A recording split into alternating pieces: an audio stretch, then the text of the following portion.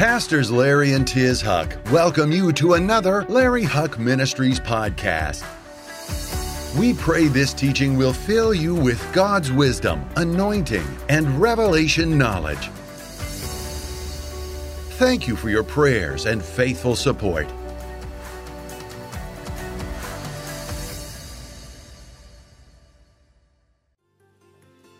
For over 25 years, Pastors Larry and Tiz have led us on an incredible journey of standing with Israel. It has featured many prominent achievements and special partnerships. With the help of a multitude of Christian friends around the world who believe in Tikkun Olam, our ministry has been dedicated to uniting Christians and Jews, fulfilling Bible prophecy, teaching the church the value of learning our Jewish roots, and being a blessing to the Jewish people in tangible and practical ways. Through the generous support from Christians around the world, we've been able to contribute well over $6 million in charitable funding over the past 5 years to bless Israel and save Jewish lives. And what an impact it has made. 2022 has been extremely successful in that we have donated well over $1 million to date to support Project Aliyah and the urgent rescue operation in Ukraine and Ethiopia. Working with our good friends at Keren HaYesod, Israel's preeminent worldwide fundraising organization, we've partnered together to bring home over 40,000 Olim. It's hard to put into words just how special this is, especially being given the opportunity to welcome these immigrants on your behalf at Ben Gurion Airport in Tel Aviv. We've also been able to continue our sponsorship of a much-needed food distribution to thousands of Holocaust survivors through the nationwide Amagur Project and with Yad Hazer Lechaver in Haifa. These are vital charities that provide food, shelter, and other essential services for the most vulnerable of Israel's elderly. We are also providing funding for the renovation of outdated bomb shelters in Amagur facilities, as well as sponsoring vital therapeutic care for children at risk through Israel's Fund for Victims of Terror. Our charitable activities go on to include an amazing partnership with Magan David Adom, Israel's national emergency response agency. To date, through our ambulance project, we have funded 9 mobile ICU units, which are literally hospitals on wheels. Before being retired, each ambulance will make a total of 10,000 life-saving calls, many in response to horrifying terrorist attacks.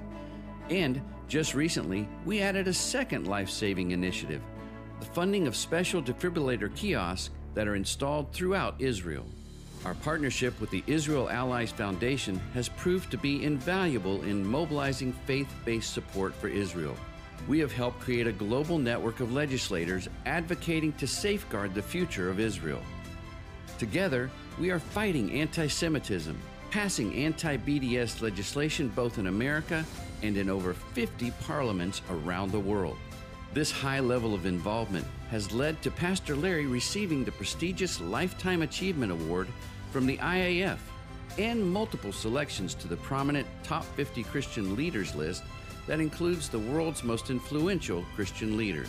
At the annual Keren HaYesod conference in Jerusalem, Pastor Larry was honored to become the first ever recipient of the John Henry Patterson Guardian of Zion Award. This prestigious award was presented for the ongoing work of our ministry and our steadfast support and generosity to Israel and the Jewish people. Like the late Colonel Patterson, Pastor Larry is honored to serve as an ambassador for Keren HaYesod, speaking at conferences and events around the world, encouraging the support of Israel to both Christian and Jewish leaders and business people. Our sincerest thanks to all of you who have faithfully stood with us as we stand with Israel, as we tear down the walls of division between Jews and Christians, and as we fulfill Bible prophecy. We are bringing peace, building bridges, achieving unity, and being a tremendous blessing to Israel in these very important and prophetic times. Give yourself a big hand because you're the one that's doing it. Amen. Just very quickly, we're going to, before we receive the offering this morning, give you an update on Tiz. just to say real quick for anybody that doesn't know the story, about 3.5 years ago, they diagnosed my grandson, Lion, with incurable cancer. He'll turn 5 in a couple weeks. God, miracle. At the same time, Tiz came up with ovarian cancer 3.5 years ago. They gave her 3 months to live, and she has been cancer-free about 2 weeks ago, and Tiz is watching right now. About 2 weeks ago, you know, he goes in and get her test, and the test showed that her body was full of cancer again, and said she had double breast cancer and cancer all through her stomach and things like that. We went in and they did more tests and found out she does not have breast cancer. There's no cancer there whatsoever. And then on Monday, they had told us that this kind of cancer, if it came back, it comes back very, very, very aggressive. And so they went in, and the doctor called me right as Tiz came out of surgery and said, listen, we took extra time. We looked everywhere because this, like I said, this kind of cancer comes back very aggressive if it comes back. We found one little tumor that's 1.5 centimeters. He said we snipped it out, and now Tiz is once again totally cancer-free. Amen. To God be the glory. Amen. Now, keep her in prayer, because we're making the decision. She's probably going to go through chemo again just to make sure that nothing comes back. But the doctor said, look how good. He said, 3 years ago, your body was full of tumors, and we found one little bitty dot. We got it out, but why don't we get rid of it or make sure nothing comes back? So keep her in prayer. This is the way we figure. Let's just get it done 4 months, because we got a lot of work to do to build the kingdom of God and stand with the nation of Israel. Amen. So everybody turn to the camera and say, we love you, Tiz. We love you. We love you. So she's up. We walked in after, last time she had surgery was 8 hours, and we walked in and the doctor said it's going to be like she was run over by a train. We walked into her room after the surgery on Monday, and she's laughing and joking and up walking around and everything. So this is, in ancient Hebrew, there's no word for coincidence. Not a coincidence that I'm giving you this miracle report at the same time that we have Sam and Shmulik and Ron Dermer here, because God says, listen to this, God says, I will bless those who bless Israel. Can I have an amen? So when we receive the offering today, I want to ask you to think seriously. And not only you, but all of our friends and family that are watching with us around the world, think seriously about putting that in God's bank of being a blessing to Israel. They said on the report that we've given $1 million this year. I think actually we're right at $1.5 million so far this year. Not only with Aliyah, but Holocaust and ambulances and feeding the children and stuff. I think we're right at $1.5 million. But we have work to do. There are 3,000 Jewish people from Ethiopia that we are partnering with to make Aliyah. We pledged this year, we pledged $1 million for Aliyah. But then the emergency came up, and Russia came into Ukraine, and all of a sudden Sam and Shmulik called, and Tiz and I were up till 3 in the morning saying, we got to do something. And because of you, and I mean this, I know I get to get up and get the credit, but listen, I did not give $1 million. I would like to, Lord, if you would see fit to. You did. And we stepped up and did that within 3 weeks. I think you gave $1 million. But we have work to do with Ethiopia. Somebody asked me one time in Portland when we were passing there, Pastor, when will it be an end to doing things and keep doing things? And I said, the second after the Messiah comes. But until then, we got work to do. Amen? So think about giving today for standing with the nation of Israel. It's offering time. God bless you for giving. God bless all of you for standing with Tiz and I and this ministry as we stand with our Jewish brothers and sisters around the world. Give the Lord a clap offering as the ushers come. Amen. This is what living looks like. This is what freedom feels like. This is what heaven sounds like. We praise you, we praise you. This is what living looks like. This is what freedom feels like. This is what heaven sounds like. We praise you, we praise you. This is what living looks like. This is what freedom feels like. This is what heaven sounds like. We praise you, we praise you. This is what living looks like. This is what freedom feels like. This is what heaven sounds like. We praise you, we praise you. We'll see you break down every wall. We'll watch the giants fall.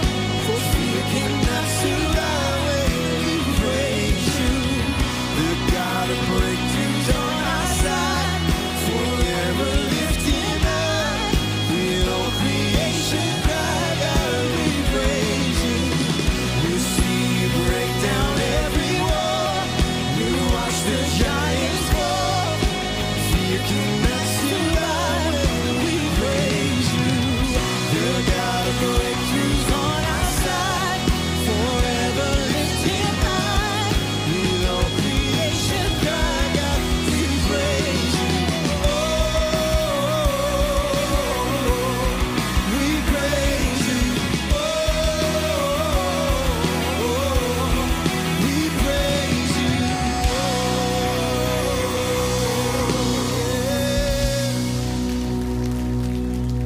Would you stay standing just for a moment, please? I want to introduce, of course, everybody knows Shmulik, and Shmulik from Israel and Karen Hazot. We didn't have room to put Shmulik up there because he's so good looking, he makes the rest of us look bad. And so all of you know our good friend Sam, that is the leader of Karen Hazot, and Sam, we're like family. We really are. We're like family. But I want you to give, for the first time, a very, very special welcome to the, used to be the ambassador of Israel to the United States.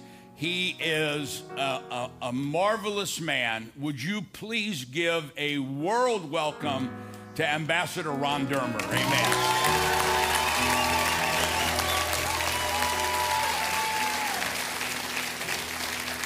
You may be seated. I want to welcome, if we have any guests from our brothers and sisters from the Jewish community, we are so honored that you are here with us.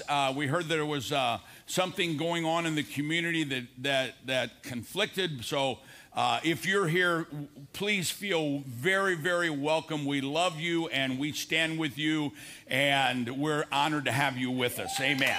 All right.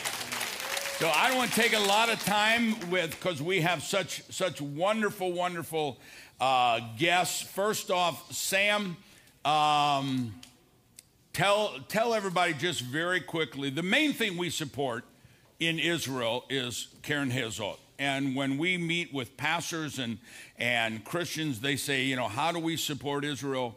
Well, our answer is get involved with Karen Hazot. In fact, we're looking at starting a union of pastors that we can together stand and support Karen Hazot. Explain a little bit about Karen Hazot.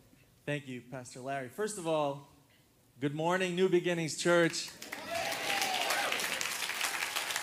Larry Huck Ministries. I am so excited to be back as pastor, together with Shmulik, my colleague. We really do feel at home here and absolutely feel like family. And it's always exciting to come back, and especially to be here with Ambassador Ron Dermer, his brother David, who's here. And I do want to acknowledge and mention we have with us from Mexico City, Daniel Liverant and Mark Liverant. These are welcome. Long-time Karen Hazot leaders, former chairman of Board of Trustees, and continued to be leaders and supporters.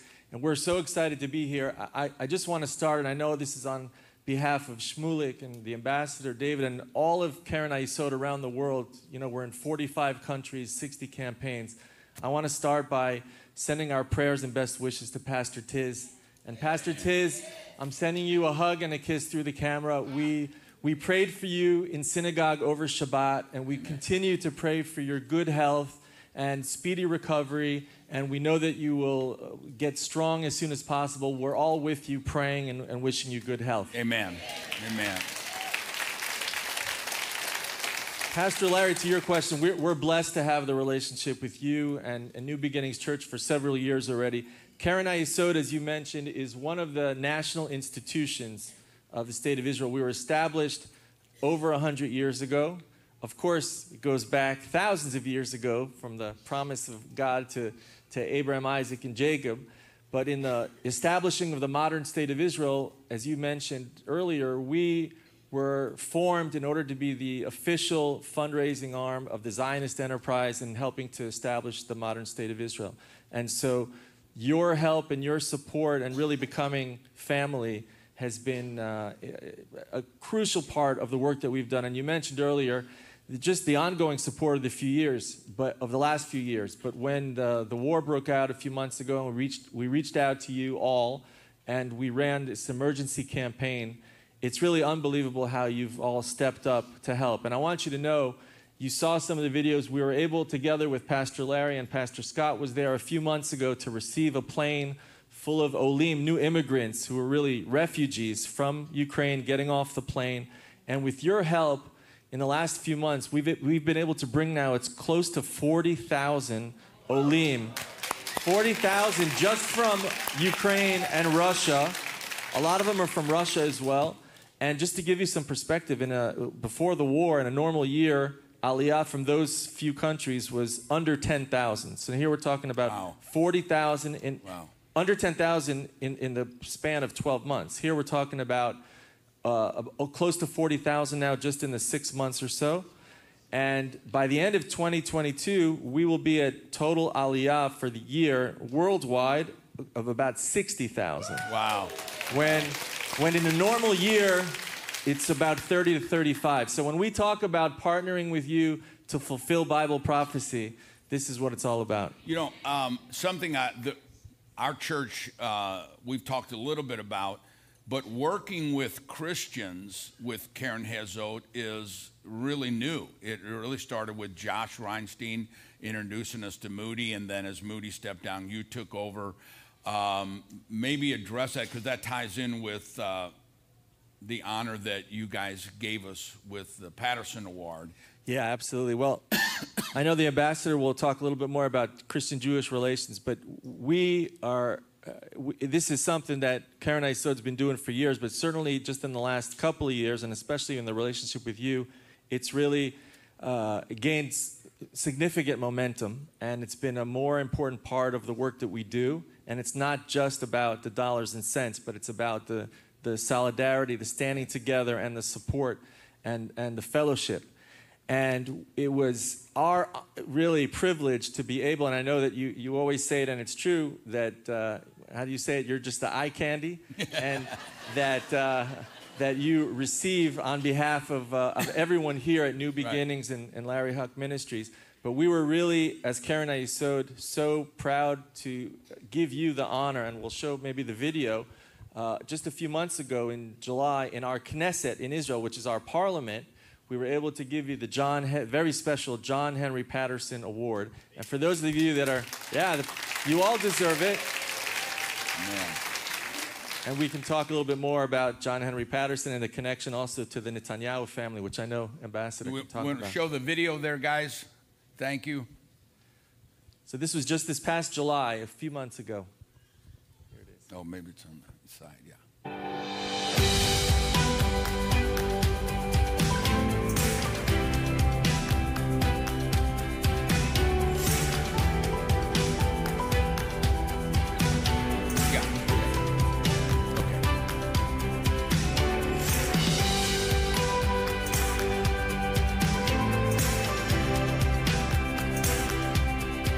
We selected Pastor Larry as the recipient of this inaugural award in recognition of his deep appreciation for his exemplary leadership and his unwavering commitment to Keren HaYesod and the Jewish people. You have inspired your community to be champions of hope and strength for the Jewish people and fulfill Bible prophecy through the sacred work on behalf of the Jewish people in Israel. It's therefore my absolute honor to present to my dear friend Pastor Larry Huck the award this evening.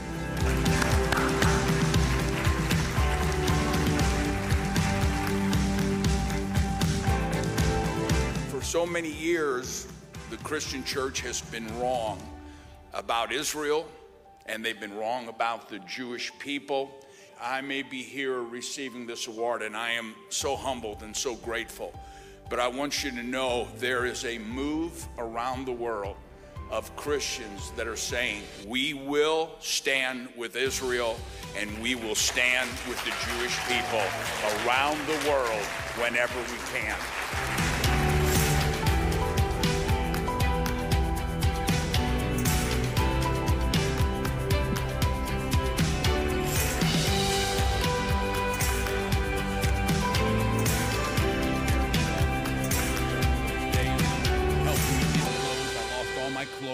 I had nothing to wear for 5 days until Shmulik found me a place to get a suit. I didn't want to go to the award banquet in my sweats. That's what I flew over in. But thank goodness they didn't tell us that the folks that were there at the banquet, our Jewish brothers and sisters, weren't necessarily real excited about a Gentile getting this award, but after we got to speak and meet with people, we still are getting invites from all over the world to come and speak and stand with the Jewish people, and so that's right. That's to your honor. Amen.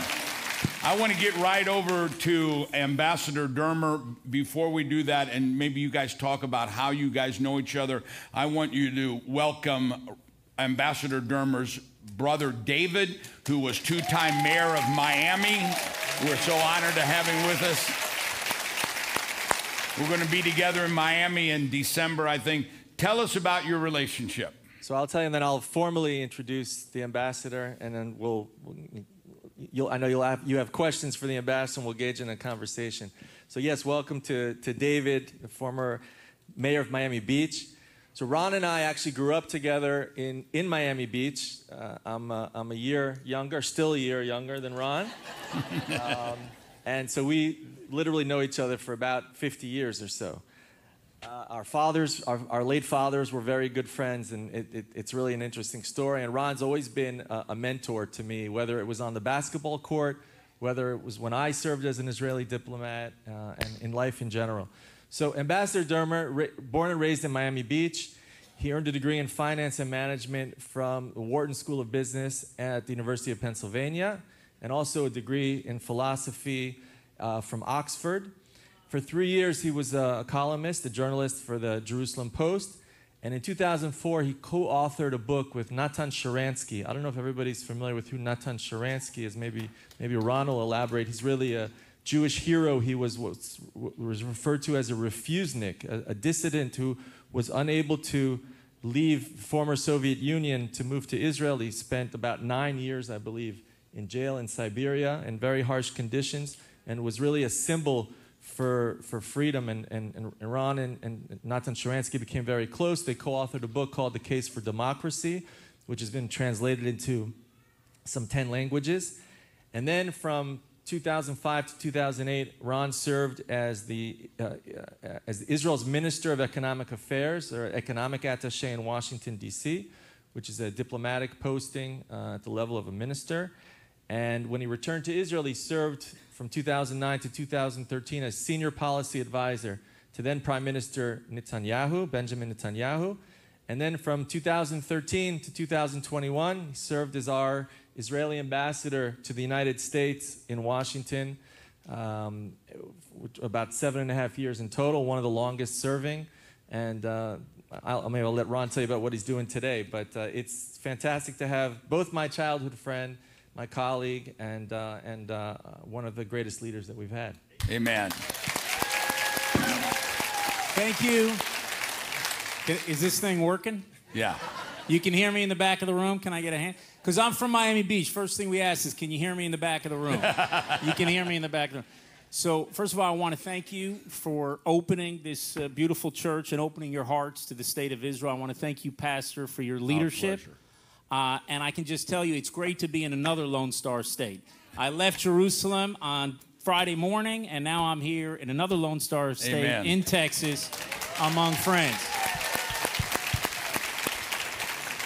I was, as Sammy said, born and raised in Miami Beach.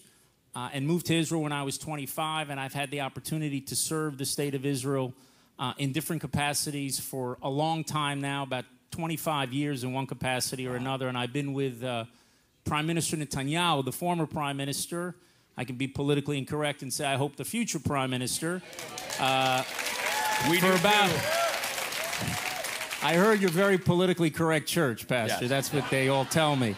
So I've served with him, and I've been privileged to do that, and hopefully we have made a lot of progress in a lot of areas, kept Israel very strong, and the stronger Israel is, the greater the chances we'll be at peace with our neighbors. That's right. And the more that we'll bring other countries to recognize the importance of Israel in the world, and I know you recognize that right here at New Beginnings Church, but there's a lot of work, as the pastor said, a lot of work to do. Amen. And it's a pleasure to be here. We are so honored to have you. Just to be politically incorrect, I love Prime Minister Netanyahu. I told some folks, that maybe it was Sam and I talking, that when Bibi walks in the room, it feels like a leader has walked in the room, and it just feels to me that Dad's going to make everything okay. So we're praying for the elections, and you know it's not a coincidence. I'm sure you know.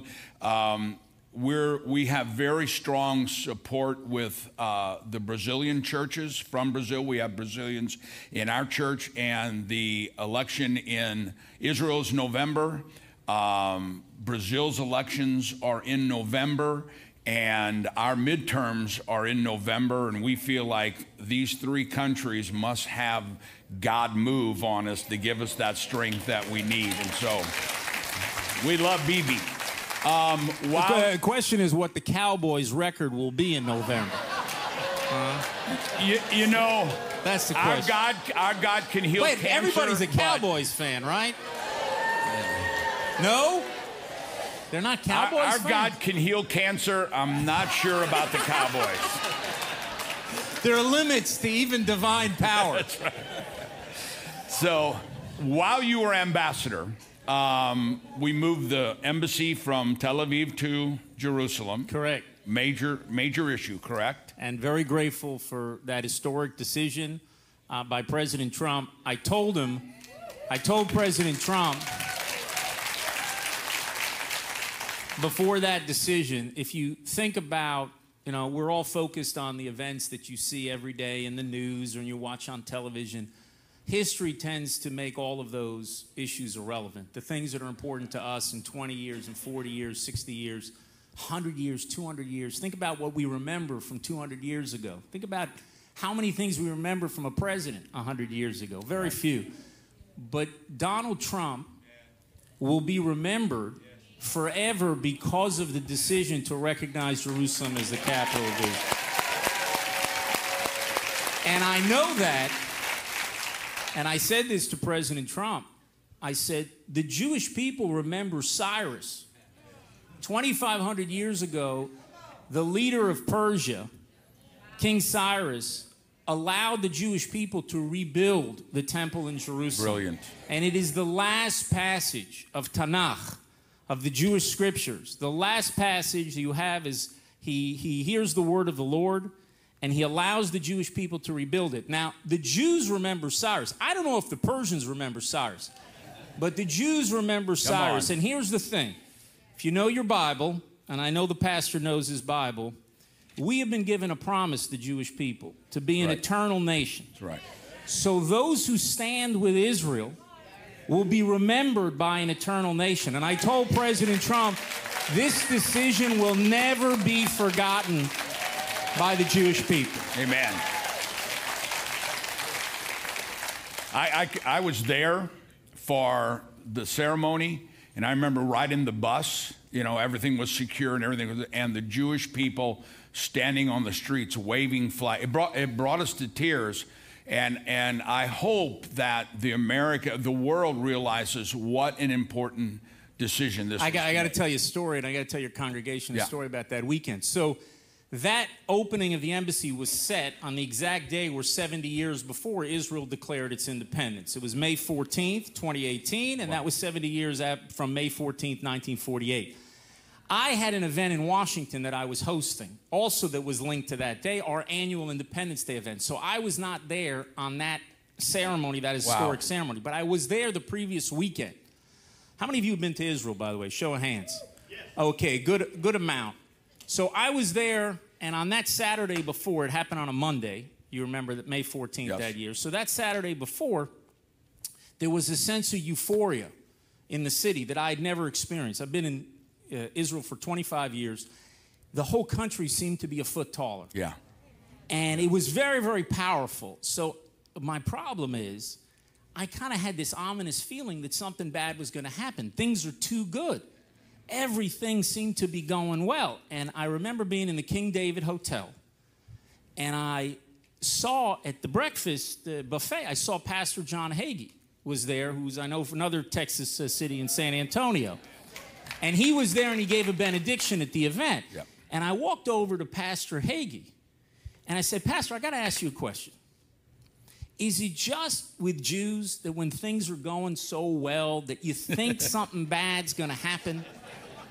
Or is this a universal thing? And he said, son, it's just Jews. So we got to keep that good moving over and over and over. That's right.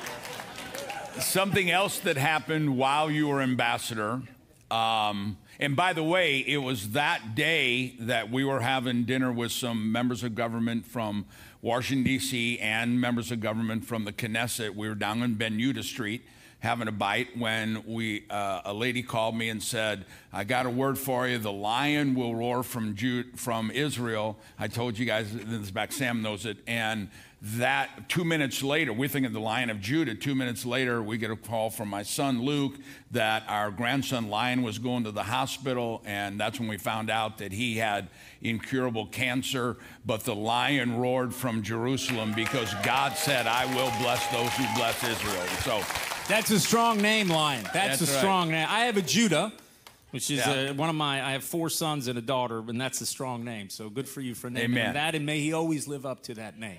The other thing that happened, one of the other things that happened, Ron, is the recognizing the Golan Heights as being sovereignty under. And by the way, I was invited to the White House for a consult with Jason Greenblatt. And we're talking, and he said, so we're going to do this. And I said, why don't we announce giving Israel sovereign rights over the Golan Heights? And right then the president called, and his assistant came and said, the president wants it. So he said, no land for peace? I said, no land for peace. Golan Heights. And he goes, okay. And then 2 days later, how important, we hear this, but how important is it that Israel has sovereign rights over the Golan Heights? It's very important because the Golan Heights had been used in the past to launch attacks against Israel. It's strategic high ground in the northern part of Israel. And we have in the Syrian regime a very dangerous and evil regime, frankly, that's responsible for the killing of hundreds of thousands of its own people. And Iran is trying to use Syria, Iran that openly calls and actively works to destroy Israel. Right. They openly call for the destruction of Israel. And we know what's happened to empires throughout history who openly called and worked to destroy Israel. That's right. So they're going to be gone. The only question is how quickly they're going to be gone, Yeah. and I hope it's very quickly. But they're trying to establish a beachhead against Israel and to fight Israel from Syria. And so that's why the strategic high ground of the Golan Heights should never be given up, and that's why it was such a blessing when President Trump recognized Israeli sovereignty. We're there, and we're not going down from those heights again. Right. I don't have this in my notes, but as you're talking about Syria, how many missiles do we know that are in Syria pointed towards Israel? Well, in Lebanon, which is another beachhead that Iran has against Israel. So in the northern part of Israel, on the western side, right north of Israel is Lebanon, and Iran has a terror proxy there named Hezbollah that is more powerful than all but 8 or 9 armies in the world, the armaments that they have. And they've got well over 100,000, about 150,000 rockets pointed at Israel. And many of them are very dangerous rockets, including some that are precision guided so that they can land within about 5 meters of a target. And Israel is a very tiny country. That's one thing people don't understand. When you think about Israel, you think about a country. If you're in America and you're in Texas, right? Yeah. The average American, they did a poll about 20 years ago, thinks that Israel is the size of Texas. Well, Israel is the size of New Jersey. America is 500 times the size of Israel. Wow. So a lot of these problems with missiles in a place like America would be a problem for border communities. You know, El Paso or San Diego or something, or some places on your northern border. It wouldn't actually affect the security or even the survival of your country because you're a big country. Now, I know most people think the biggest problem in the Middle East is that Israel's too big. But 95% of our security problem is that we're so tiny. Yeah. And so we've got this power to our north that has 150,000 rockets pointed at us. And Iran is trying to create a second front against us from Syria, and we're not going to allow that to happen, Amen. which is why we have taken action, hundreds of actions, including very recently, to prevent Iran from establishing that military beachhead against Israel from Syria. And we're going to continue to do whatever we have to do to defend ourselves. Amen. Just to put it in perspective, if they shot a missile from Lebanon or Syria, you can stand in, at the hospital that we help support in Haifa, you can see those countries. If they shot a missile, how long does it take for that missile to get to Israel? To get to Israel, a few seconds. Yeah. But if a plane is flying over Israel, you fly over Israel in 2 minutes. Just to understand. That's why we always have to be ready. We always have to be on guard because we don't have the depth. We don't have the strategic Very depth. tiny. Another reason why you need those Golan Heights. We held the Golan Heights, and in 1973, Syria did a surprise attack on the holiest day of our year, on Yom Kippur. So the Syrians attacked us, and the Egyptians attacked us in the Sinai. The Syrians attacked us on the Golan Heights, and they moved in. And now we did not have those buffers. Israel may not be around. That's right. So we need those strategic buffers in order to protect ourselves. We're very tiny. We don't need to get any smaller. What has to happen is our neighbors have to be a little more peaceful. Yeah. That's the best Amen. way to deal with the problem. Which is why it's so important that we have politicians in America that are standing with Israel, that are supporting Israel. And well, Pastor, I've said it for many years. The backbone of Israel's support in the world is the United States of America. The backbone of that backbone are the devout Christians in America. Because each political leader in America has a constituency. And when you care about Israel, they'll care about that's Israel. right. That's right. And that's why we've been very blessed to see this shift in the relationship between Christians and Jews. The pastor mentioned it when we were talking earlier. You know, a lot of people think we've always had this tremendous relationship, Right. and it's not the case. No. For about 1,800 years, the relationship between Christians and Jews was marked by enmity. There was this replacement theory that says, theology. you know, the Jews have no place in history anymore. Right. It's Christianity has replaced it. And that fueled a lot of anti-Semitism for many years. There were different reasons behind it. But a few decades ago, and it's really something only a few decades, about 1,800 years of enmity, and then for a few decades we've had friendship. And that required certain people, leaders, courageous leaders like the pastor and other pastors, a handful. Listen, Jesus had only 12, Yeah, right? that's right. Doesn't take that many, but you have to actually be the first ones who decided they're going to stand with Israel. And then now you see the changing of the tide. And it's very, very powerful to support throughout the country. So that has only, this period from enmity to friendship, we've had this for 4 or 5 decades. Now we're moving into a different period. Right. And that's from friendship to partnership. Right. And what you've seen in the last few years, and I saw this as ambassador, that the Christian communities throughout this country would stand with Israel on issue after issue in calling for the United States to withdraw, first to reject, and then to withdraw from the nuclear deal with Iran, to the decision to recognize Jerusalem as Israel's capital. Look, when Donald Trump went around in 2016 on those campaign rallies around the country, and he spoke to tens of thousands of people, he would say the word Jerusalem, and everyone would get up and would applaud. And so President Trump knew that people supported it, and he didn't say it at a Hadassah convention. He was saying this in front of devout Christians throughout the country, so he knew that the heartland of America supported this.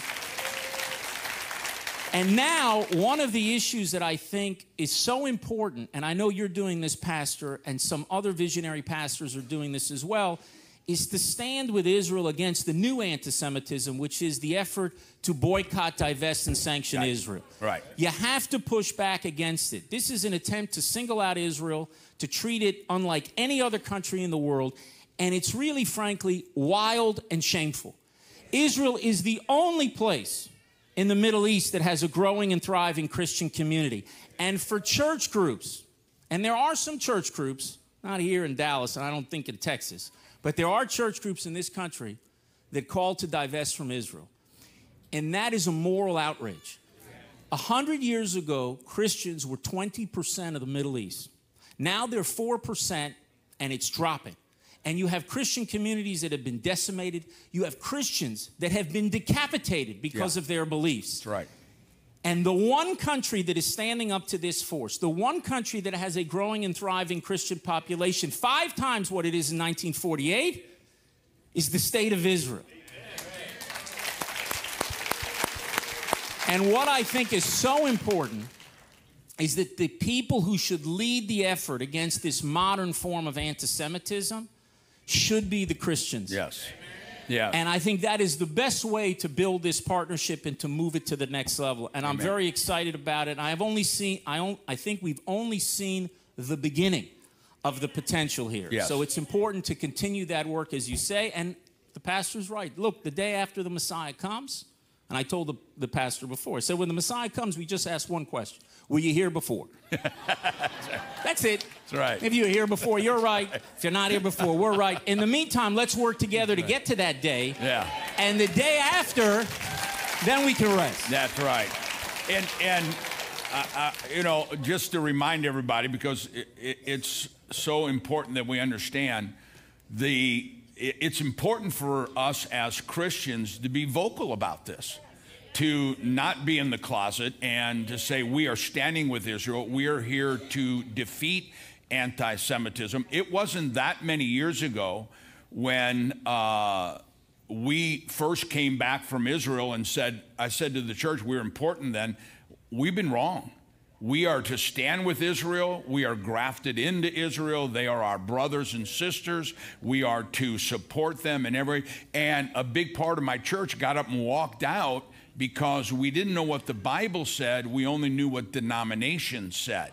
And that is all being reversed right now in where we're seeing a tsunami of Christians saying, you know what, you know, that lady from Thailand there just has invited us to come over and speak to their nation about standing with the nation of Israel. I want to talk about the Abraham Accord in a minute, but because we're here, it seems so foreign to us, Ron, to see on the news or hear about the rise of anti-Semitism. And we talked a little bit about this in the back, and you gave a great answer. Why is there anti-Semitism? Two-part question. And why is, after we look at the Holocaust, we would think never again, but we're seeing the rise of anti-Semitism again. Where does anti-Semitism come from, and why are we seeing a rise in it? I guess a 3-part question, and what do we do about it? It's a lot of questions. Yeah. And it's a big topic. But I'll explain to you first why you see it return. Because it really never went away. I think the Holocaust has, in a certain sense, distorted the world's view of Jewish history, and even the Jews' view of our own history, because it is such a blinding event. You know, in Holocaust, 6 million Jews were murdered. There were 18 million Jews before the Holocaust. There were 12 million after. So it's a third of the Jewish people were wiped out in a few years because of the Holocaust. Now, to put that in American terms, That's the equivalent of over 100 million Americans. Now, if you can't wrap your mind around 100 million Americans, imagine a 9/11 every day for a century. That's what the Holocaust did to the Jewish people. So after that happened, you had a period where it was politically incorrect in Western society. The Soviet Union did it, the Arab world and the Muslim world did it, but in Western society, the United States and Europe, you couldn't go after Jews in that same way. But people forget, because of the Holocaust, it is this blinding event that people forget all the anti-Semitism that came before. The Holocaust is like a sun in the sky that blocks out all the stars. You know, the stars are out there in the day, you just can't see them. So Hitler and the Holocaust blocks out all the anti-Semitism that came before. But century after century after century after century, you had anti-Semitism. Right. And you had 100,000 Jews being killed, or 300,000 Jews being killed. You had the Crusades, where you had so many thousands, tens of thousands of Jews being killed. You had Jews who were kicked out of England, and you had Jews kicked out of France, and kicked out of Spain, and kicked out of Portugal, and kicked out of places in Germany. And you had persecutions and pogroms. And this has been happening throughout history. So a lot of people thought after the Holocaust that there was a new normal. And really, that was the aberration. And what you have is a return to the old anti-Semitism, but it's in a new form now, because now they go less after the Jewish people, or they're doing a little bit of that anyway, and they do go more after the one and only Jewish state. So now they treat the Jewish state to a different standard. I think that's important that you say that again, Ron, because the new anti-Semitism is anti-Israel. Right. We make it look political. Because Israel has become, for people, the world's Jew, for better or for worse. And when you see, let's say, Israel defend itself against attacks by a bunch of terrorists, and then you see Jews being attacked around the world because Israel is defending itself. Israel is held to a different standard. That was the mark of anti-Semitism. You treat the Jews differently than you treat other people, so now you're going to treat the state of Israel differently. And there's a great irony here, Pastor. 120 years ago, Herzl envisioned the Jewish state. Now, why did he think there was a need for a Jewish state? What fired him was anti-Semitism. This is 50 years before the Holocaust, because he went to a trial in France called the Dreyfus trial. And he saw that France, who was supposed to be an enlightened, sophisticated country, all of a sudden everything degenerates into mob anti-Semitism. And Herzl understood this assimilation into these societies is not going to solve the problem of anti-Semitism. We need a state of our own. This is 50 years before the Holocaust. And he thought that if the Jews had a state of their own, they would be treated like other peoples, because his understanding was the Jews were a minority everywhere, a majority nowhere. So if we just were a majority in one country, we would be treated like the other countries of the earth. Now look 120 years later. You probably hear this. You know what they say? You know why there's anti-Semitism? Is because of the state of Israel, right? So in Herzl's time, they said the reason why there's anti-Semitism is that the Jews don't have a state. Now they say the reason why there's anti-Semitism is the Jews do have a state. Then they said Jews go to Palestine. Now they say Jews get out of Palestine. The truth is, Israel's not the cause or the cure for anti-Semitism. It has not ended hatred towards the Jewish people. But Israel gave the Jewish people something that we did not have for 2,000 years: the power to fight back. Come on. Come on. And in having that power, we are blessed that we do not stand alone. We will stand even if we have to stand alone, but we know we're not alone because there are people like you. There are people watching at home. There are people throughout this great country and in many places around the world who stand with Israel. And that is a big change in the fortunes of the Jewish people. Now to your first part, 1B of your first question. Why is there anti-Semitism? So there's a lot of theories about it. For me, it's because the Jews have a certain mission. And we were given a mission in your book. And we were supposed to bring sanctity into the world. And there are people that don't want that in this world. Hitler, the greatest anti-Semite in history, said the Jews have inflicted two great wounds on humanity: circumcision on its body and the conscience on its soul. Hitler did not want a world where there was a conscience. And the Jews have been the representative of that conscience in the world. And that's why dictators and the most evil regimes in history have all gone after the Jews. But guess what? I'm the ambassador of Israel in Washington 7.5 years. I met 190 ambassadors or so. I never met the ambassador of Nebuchadnezzar's Babylon. That's right. I never met the ambassador of Imperial Rome. That's right. That's right. I never met the ambassador of the 1,000-year Reich, but there is an ambassador of Israel. Come on. Come on. Well put. Well put. What, something that we hear about all the time. A lot of people take credit. Now, I'm just going to hopefully embarrass you. A lot of people take credit for the Abraham Accord, but this is the guy who is responsible. Am I okay to say that? This is the guy that's responsible for the Abraham Accord. Explain briefly what the Abraham Accord is and why it is so life-changing, world-changing. Well, this is the guy. Thanks for the credit. There were a lot of people involved, and by the way, I couldn't do anything that I was doing in Washington without the support of my Prime Minister, Benjamin Netanyahu. Yes. So Netanyahu actually was the person who had the vision that we could actually achieve this peace with the Arabs, and I was blessed to serve in Washington in this critical period. There is a sea change that has happened in the Middle East. There's a sea change. And it's because the Arab countries, it's not among the Palestinians, unfortunately. That has not happened yet. They refuse to recognize the legitimacy of a nation state for the Jewish people in any boundary. The way the Palestinians look at us is they basically think we stole their house. They think the Jewish people stole their house. Now, why are we called Jews? Because we are the people of Judea. Judea. Right? That's right. There is no Palestine in the Bible. No. Doesn't exist. Doesn't exist. Palestine was a word that the Romans gave in the 2nd century because the Jews kept revolting against Rome because we wanted to kick them out. The Jews in Judea were revolting against Rome. Exactly right. And the Romans, this was like a bad movie for them already. They said, enough with these Jews. We're going to change the name. That's what the idea was. And they took the name Philistine. Now, the ancient languages, there was no Vanna White in antiquity, so there were no vowels. No vowels. The Philistine, they took that word in the Bible, which is a completely different people. They're not an Arab people. And then they used that modern time, and because in Latin also no vowels.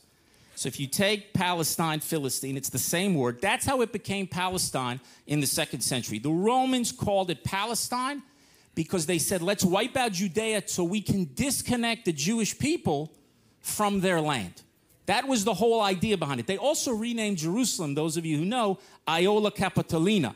But that doesn't roll off the tongue, so that didn't stick. But Palestine. So they say that we stole their house. Now, we didn't steal their house. They look at us as we're a colonial power. You know, these Jews came from Europe, and they came from the United States, and they came from here, and they came from there. Look, the land of Israel is where the patriarchs of the Jewish people prayed. It's where the prophets of Israel preached. It's where the kings of Israel ruled. When a Jew comes to Israel, he is coming home.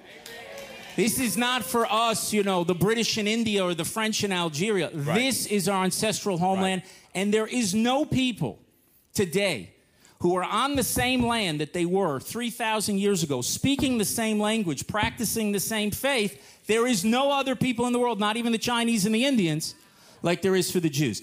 So the whole narrative of the Palestinians is based on a denial of the Jewish connection to Israel, and I hope one day they reject that and they embrace the truth. Now, is that possible? Well, we had 1,800 years of this replacement theology, right. And guess what? A few people changed it. It is possible, and my confidence is because it is true.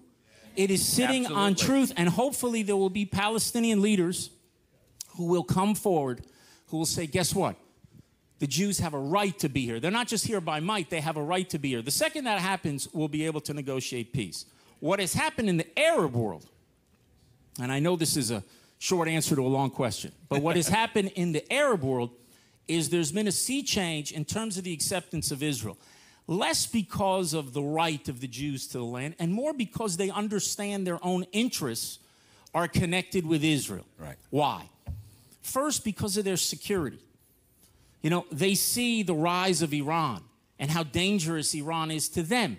They see the rise of ISIS, these fanatics running around decapitating people. Al-Qaeda was 1.0, ISIS is 2.0, there'll be a 3.0. And these regimes, these Arab governments, they're worried about it. And then they saw something else. They see an Iranian tiger, they see an ISIS leopard, and then the 800-pound gorilla, American gorilla, is leaving the building. You pulled your military back. And you know, there is one thing that connects President Obama and President Trump and President Biden that don't want to be in the same sentence with one another. None of them are looking to send troops to the Middle East. Yeah. So because you left, the Arabs look around and they say, wait a second, we got this Iranian tiger, this ISIS leopard, the 800-pound gorilla just left. Hey, there's a 200-pound gorilla with a kippah on. Let's work with them. Let's work with them. So first, their security interests are tied to a better relationship with Israel. And the other thing is technology. Israel, as you've seen when you've been in the country, Israel is a global technological power now in many areas. Amazing. And Amazing. it is, there's two great centers of innovation in the world. The first is to the west of here in Silicon Valley. The second is to your east, Silicon Wadi.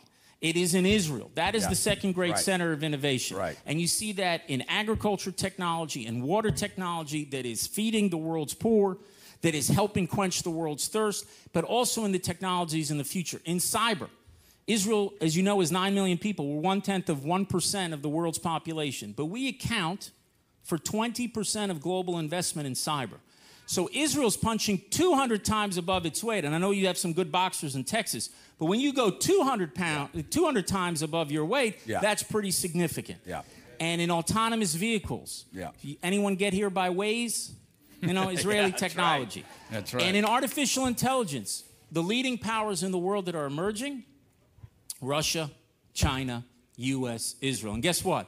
Russia and China, they're not your friends. That's right. But Israel is, right. and Israel's your ally. That's right. So the countries in the region see, hey, for our security and our prosperity, we should be in alliance with Israel. But there was a problem. You know what the problem was? They were poisoning their populations for 70 years against Israel with all sorts of nonsense. Right.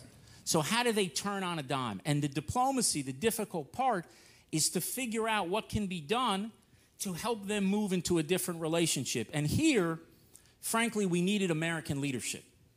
We needed a U.S. leader who would come and confront Iran and not appease Iran. Because when you confront Iran, you're confronting their worst enemy. And then they can stand with you and stand with Israel. Right. We needed a leader to embrace Israel, to recognize Jerusalem, to recognize sovereignty on the Golan Heights. And we needed a leader also and an administration that would stop giving the Palestinians who don't want to make peace with us, and I say that unfortunately, I hope it changes, to not give them a veto over the Middle East. And we were very blessed that we had such an administration, and that's why after 72 years of only 2 peace agreements, in 5 months, in 2020, we were able to make 4 peace agreements, and I hope we will continue on that path. Yes. Amen. Amen. Can you explain when we hear about the Iran deal that President Trump backed away? And that's a 3-hour question. But when President Trump backed away from the deal with Iran, and this present administration looks like it's heading towards the deal, can you explain that to people, why we need to not make this deal with Iran? Yeah. Well, first of all, Israel thinks this is a terrible thing to do. We said it in 2015, and we're saying it now. And what do we know? We just live there, right? So it's the fact the British, the French, the Germans, they may all support it, but they don't live there. Yeah. You know, I'm not going to tell the British and the French and the Germans what to do in Europe. Stop telling Israel what to do in the Middle East. Come on. It's not just Israel that says that it's terrible. It's our Arab neighbors that say that it's terrible. And why is it terrible? Because the deal doesn't block Iran's path to the bomb, it paves it. Believe me, if there was a deal that would actually prevent Iran from ever becoming a nuclear state, we would be the first country to support it. I would have gone house to house, not house member to house member, house to house, church to church, to get support for that deal. The reason why we didn't do it is because this deal doesn't do it. All it does is paves Iran path to a nuclear arsenal with gold, with hundreds of billions of dollars. Somebody told me many years ago, he says, you know what this deal does? It sacrifices the future for the present, because it buys you a few years, and then in 10 years, it allows them to do everything. I said, no, it doesn't do that. In the present, it will create a terror superpower in Iran by having hundreds of billions of dollars flow into their coffers. And believe me, the Iranians are not going to establish a GI Bill for returning members of the Revolutionary Guard. Right. They're going to use it to fuel their war machine in Syria, in Lebanon, in Yemen, in Gaza. And tomorrow, it gives them a glide path to nuclear weapons. They won't have to sneak in or break into nuclear weapons. They'll just walk in. And understand something. Our world has been blessed for 77 years since Hiroshima and Nagasaki that nuclear weapons were not used. Do not bet the future on the world that a bunch of fanatics fired by this radicalism will obey the rules that all nuclear powers have obeyed. Remember, 21 years ago, terrorists took 2 fully fueled jetliners and flew them into the World Trade Center and killed 3,000 Americans. If they had nuclear weapons then, they would use it. You cannot arm this fanaticism with nuclear weapons. The marriage of militant Islam with nuclear weapons is a threat to the entire world. Now, if we were stuck in a situation where, hey, what can we do? We're stuck with it. Let's manage it. It's one thing, but you're not stuck with it. You can stop this. You can stop this now. And the best way to do it is to reject the nuclear deal completely, to put crippling sanctions on Iran, and to reach out to the people of Iran who hate this regime. There's just a woman who was beaten to death. I don't know if you saw this 2 or 3 days ago, because she didn't want to wear a head covering. And so they beat her and put her in the hospital, and she died. Iran is trying to kill Americans on American soil. They tried to assassinate the former National Security Advisor, John Bolton. A women's rights activist in New York was almost killed. And this guy went and stabbed Salman Rushdie, the writer, 15 times. And the Iranians are not embarrassed by that. They're glorifying it. They're celebrating that this is happening. America has to have some pride. Come on. America has to have some pride. These are people who lead thousands, tens of thousands, and hundreds of thousands, and millions of people in chants of death to America, death to Israel. In the Bible, it says, I have put before you the blessings and the curse, life and death. Choose life. You must choose life. Reject the nuclear deal with Iran. Stand up against these killers, and we'll create a better future. Come on. Amen. Ron, and Sam together, let me close with this. We're talking about the return of the Jewish people making Aliyah to the nation of Israel, a prophecy. You know, after Passover, we always say next year in Jerusalem. And all of a sudden, it is next year in Jerusalem. We do a lot of things in Israel. We support a lot of projects in Israel. But our main project is standing with Keren Hazot, and we do a lot of things with Keren Hazot, Holocaust survivors, feedings, et cetera, but the main thing is fulfilling Bible prophecy of Jews returning to the nation of Israel, exactly the way God said it. And as Christians, instead of being the cause for Jews being pushed out of Israel, out of Jerusalem, into diaspora, now we're fulfilling where the Bible says Christians will bring them in their arms and on their shoulders back. How important is this? Not just because it's in Bible prophecy, but for the Jewish people to stand with Keren Hazot, to partner with fulfilling Bible prophecy, and to see the Jewish people return to their land. What does that mean to the Jewish people in Israel? Well, look, we were a stateless, powerless people for 2,000 years. Wow. You know, we're a very old people, 3,800 years. We've enjoyed 3 periods of sovereignty. The first you can read about in your Bible, the day Joshua crossed the Jordan. Amen. And it went through the judges of Israel and the kings of Israel King Saul, King David, King Solomon, and then the kingdom split apart, and the northern kingdom was destroyed, and 10 tribes were exiled from the land, and then eventually the southern kingdom was destroyed in 586. So we had about 700 years of Jewish sovereignty. Then we had to wait 4 centuries for the restoration of Jewish sovereignty, and that happened in the 2nd century when the Greeks tried to basically destroy Judaism. And there was a father and 5 sons who stood against them called the Maccabees. And they led a revolt against Hellenism. And because of that revolt, we turned the tide and we reestablished our sovereignty in the land. And without the Maccabees, there'd be no Christianity because Judaism would have been wiped out. That's right. That was in the 2nd century. And that lasted for only 100 years. And then Pompey, before he did his miniseries on HBO, he came in and he placed the garrison of the Romans in Jerusalem. And basically, we became a vassal of Rome. We revolted in year 66, and that was put down, and the Second Temple was destroyed. But we had 700 years of sovereignty. Then we had another 100 under the Maccabees.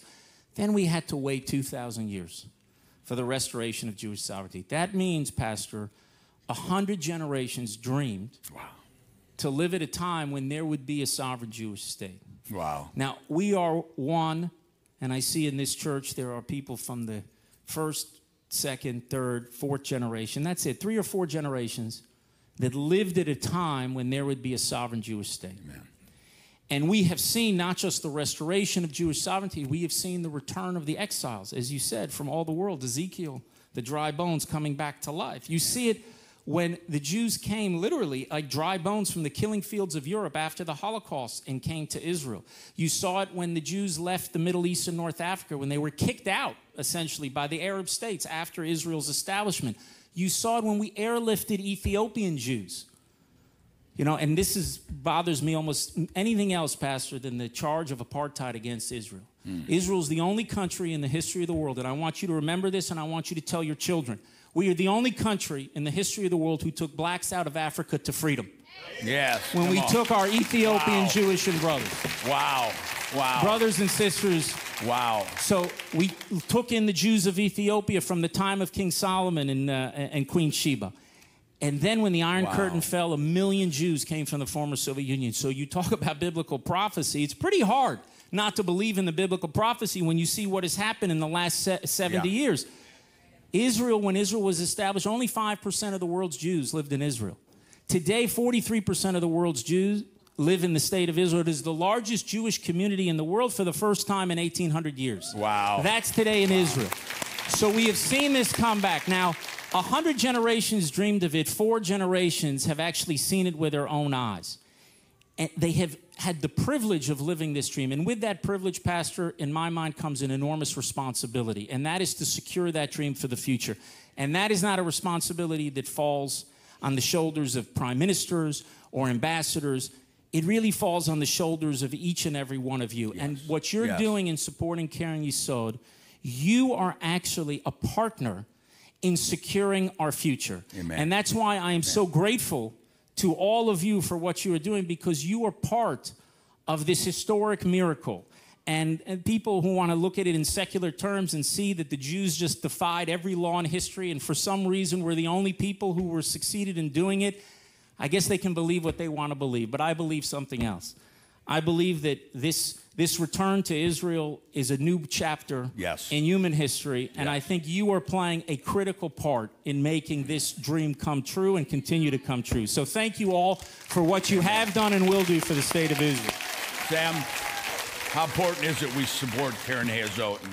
It's crucial, as the ambassador mentioned, and it's hard to say anything after the ambassador speaks. So I just want to put a big exclamation mark on it and say, as the ambassador mentioned, after 1,800 years of the history between Christians and Jews, now going to friendship, and from friendship progressing to partnership.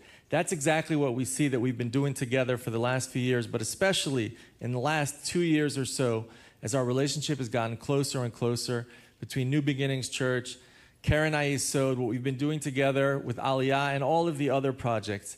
It's crucial for the relationship. You are literally taking part. We always say, fulfilling Bible prophecy is not a spectator sport. That's right. And you are all taking an active part, just like with Queen Esther and that a moment such as this, we know that the salvation is going to come with or without every single one of us, but we may as well take full advantage of the position that God has put each and every one of us in and be an active part, and that's what we're all doing together. So again, I want to thank all of you, and start with you, Pastor Larry, Pastor Tiz, all of you here, everyone watching, for all of your partnership, help, and support for Karen Yesod and for Israel. Amen. Amen. I want to... Please. One thing I never do is I never give Sammy the last word. So I want to say I ask, because you're already supporting Karen Yesod, two things, my request. The first is I want you to strengthen your identity as Christians. Now, that may seem strange, keeping from an Orthodox Jewish ambassador. I'll tell you why. Because the stronger you are in your faith, the more connected you will be to Israel.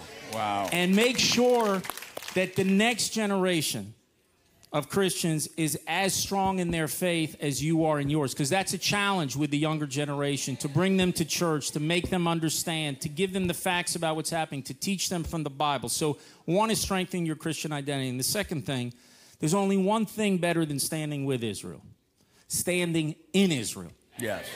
So I hope that, Pastor, next time... In May, I think. We'll be in May, right? Yeah. May. So I don't know. I saw some hands go up. About 20% of the people here have been to Israel. But when an Israeli ambassador, even a former one, comes and tells you got to do something, it's not quite up from above, but it's close. We're like, we're a local call. We're a local call. Yeah. I hope to see all of you in Jerusalem with Pastor Larry on his next visit to Israel. Next May. I want to close with this. I'm going to tell a story, and actually what I'm doing is really bragging, but I'm hiding it behind a story. The first Karen Yesod conference that I went to in Jerusalem, we were invited. Scotty and I were there. We were invited by you guys. And this was during the time in which ISIS was really stirring things up. And so we got there, and they said, unfortunately, Prime Minister Netanyahu won't be able to come. I mean, it was a lot of stuff going on. And so everybody was disappointed. But then all of a sudden, like 100 Secret Service guys come in. They rope off this area, and they're all standing there looking very scary. And in walks Prime Minister Netanyahu. And he gets up and says a little bit of something. Then he comes and sits at the table. And all these people, all the donors from Karen Yesod are there, and they're reaching over with their cameras, trying to take a picture of him and stuff. And all of a sudden, the crowd parts, and we're sitting back, at the table with Shirley America and Patrick and them. And this lady walks up, and she says, "Pastor Larry, the Prime Minister would like to say hi to you." And I'd like to say that I just come up, but I sauntered a little bit. And you'll appreciate this, Ambassador. We walked up, and I was the only one that he called up, and he's always been so friendly and so kind. And he says, "Pastor Larry," he says, "I watch your program as often as I can on television." And his wife goes, "Pastor, I watch you every day." And he says, "Let's take a picture." And so without thinking, look, here's all these Secret Service guys. Here's the security. I got my arm around the prime. I don't know if it's showing there, but I put and one of the pictures we have, he's got this smile like only Pastor Larry would put his arm around my neck. But sometime after that, we were with Josh Reinstein, and Israel asked me to come in and speak to members of parliament from around the world. They're talking politics. I come in and talk to them about the Bible.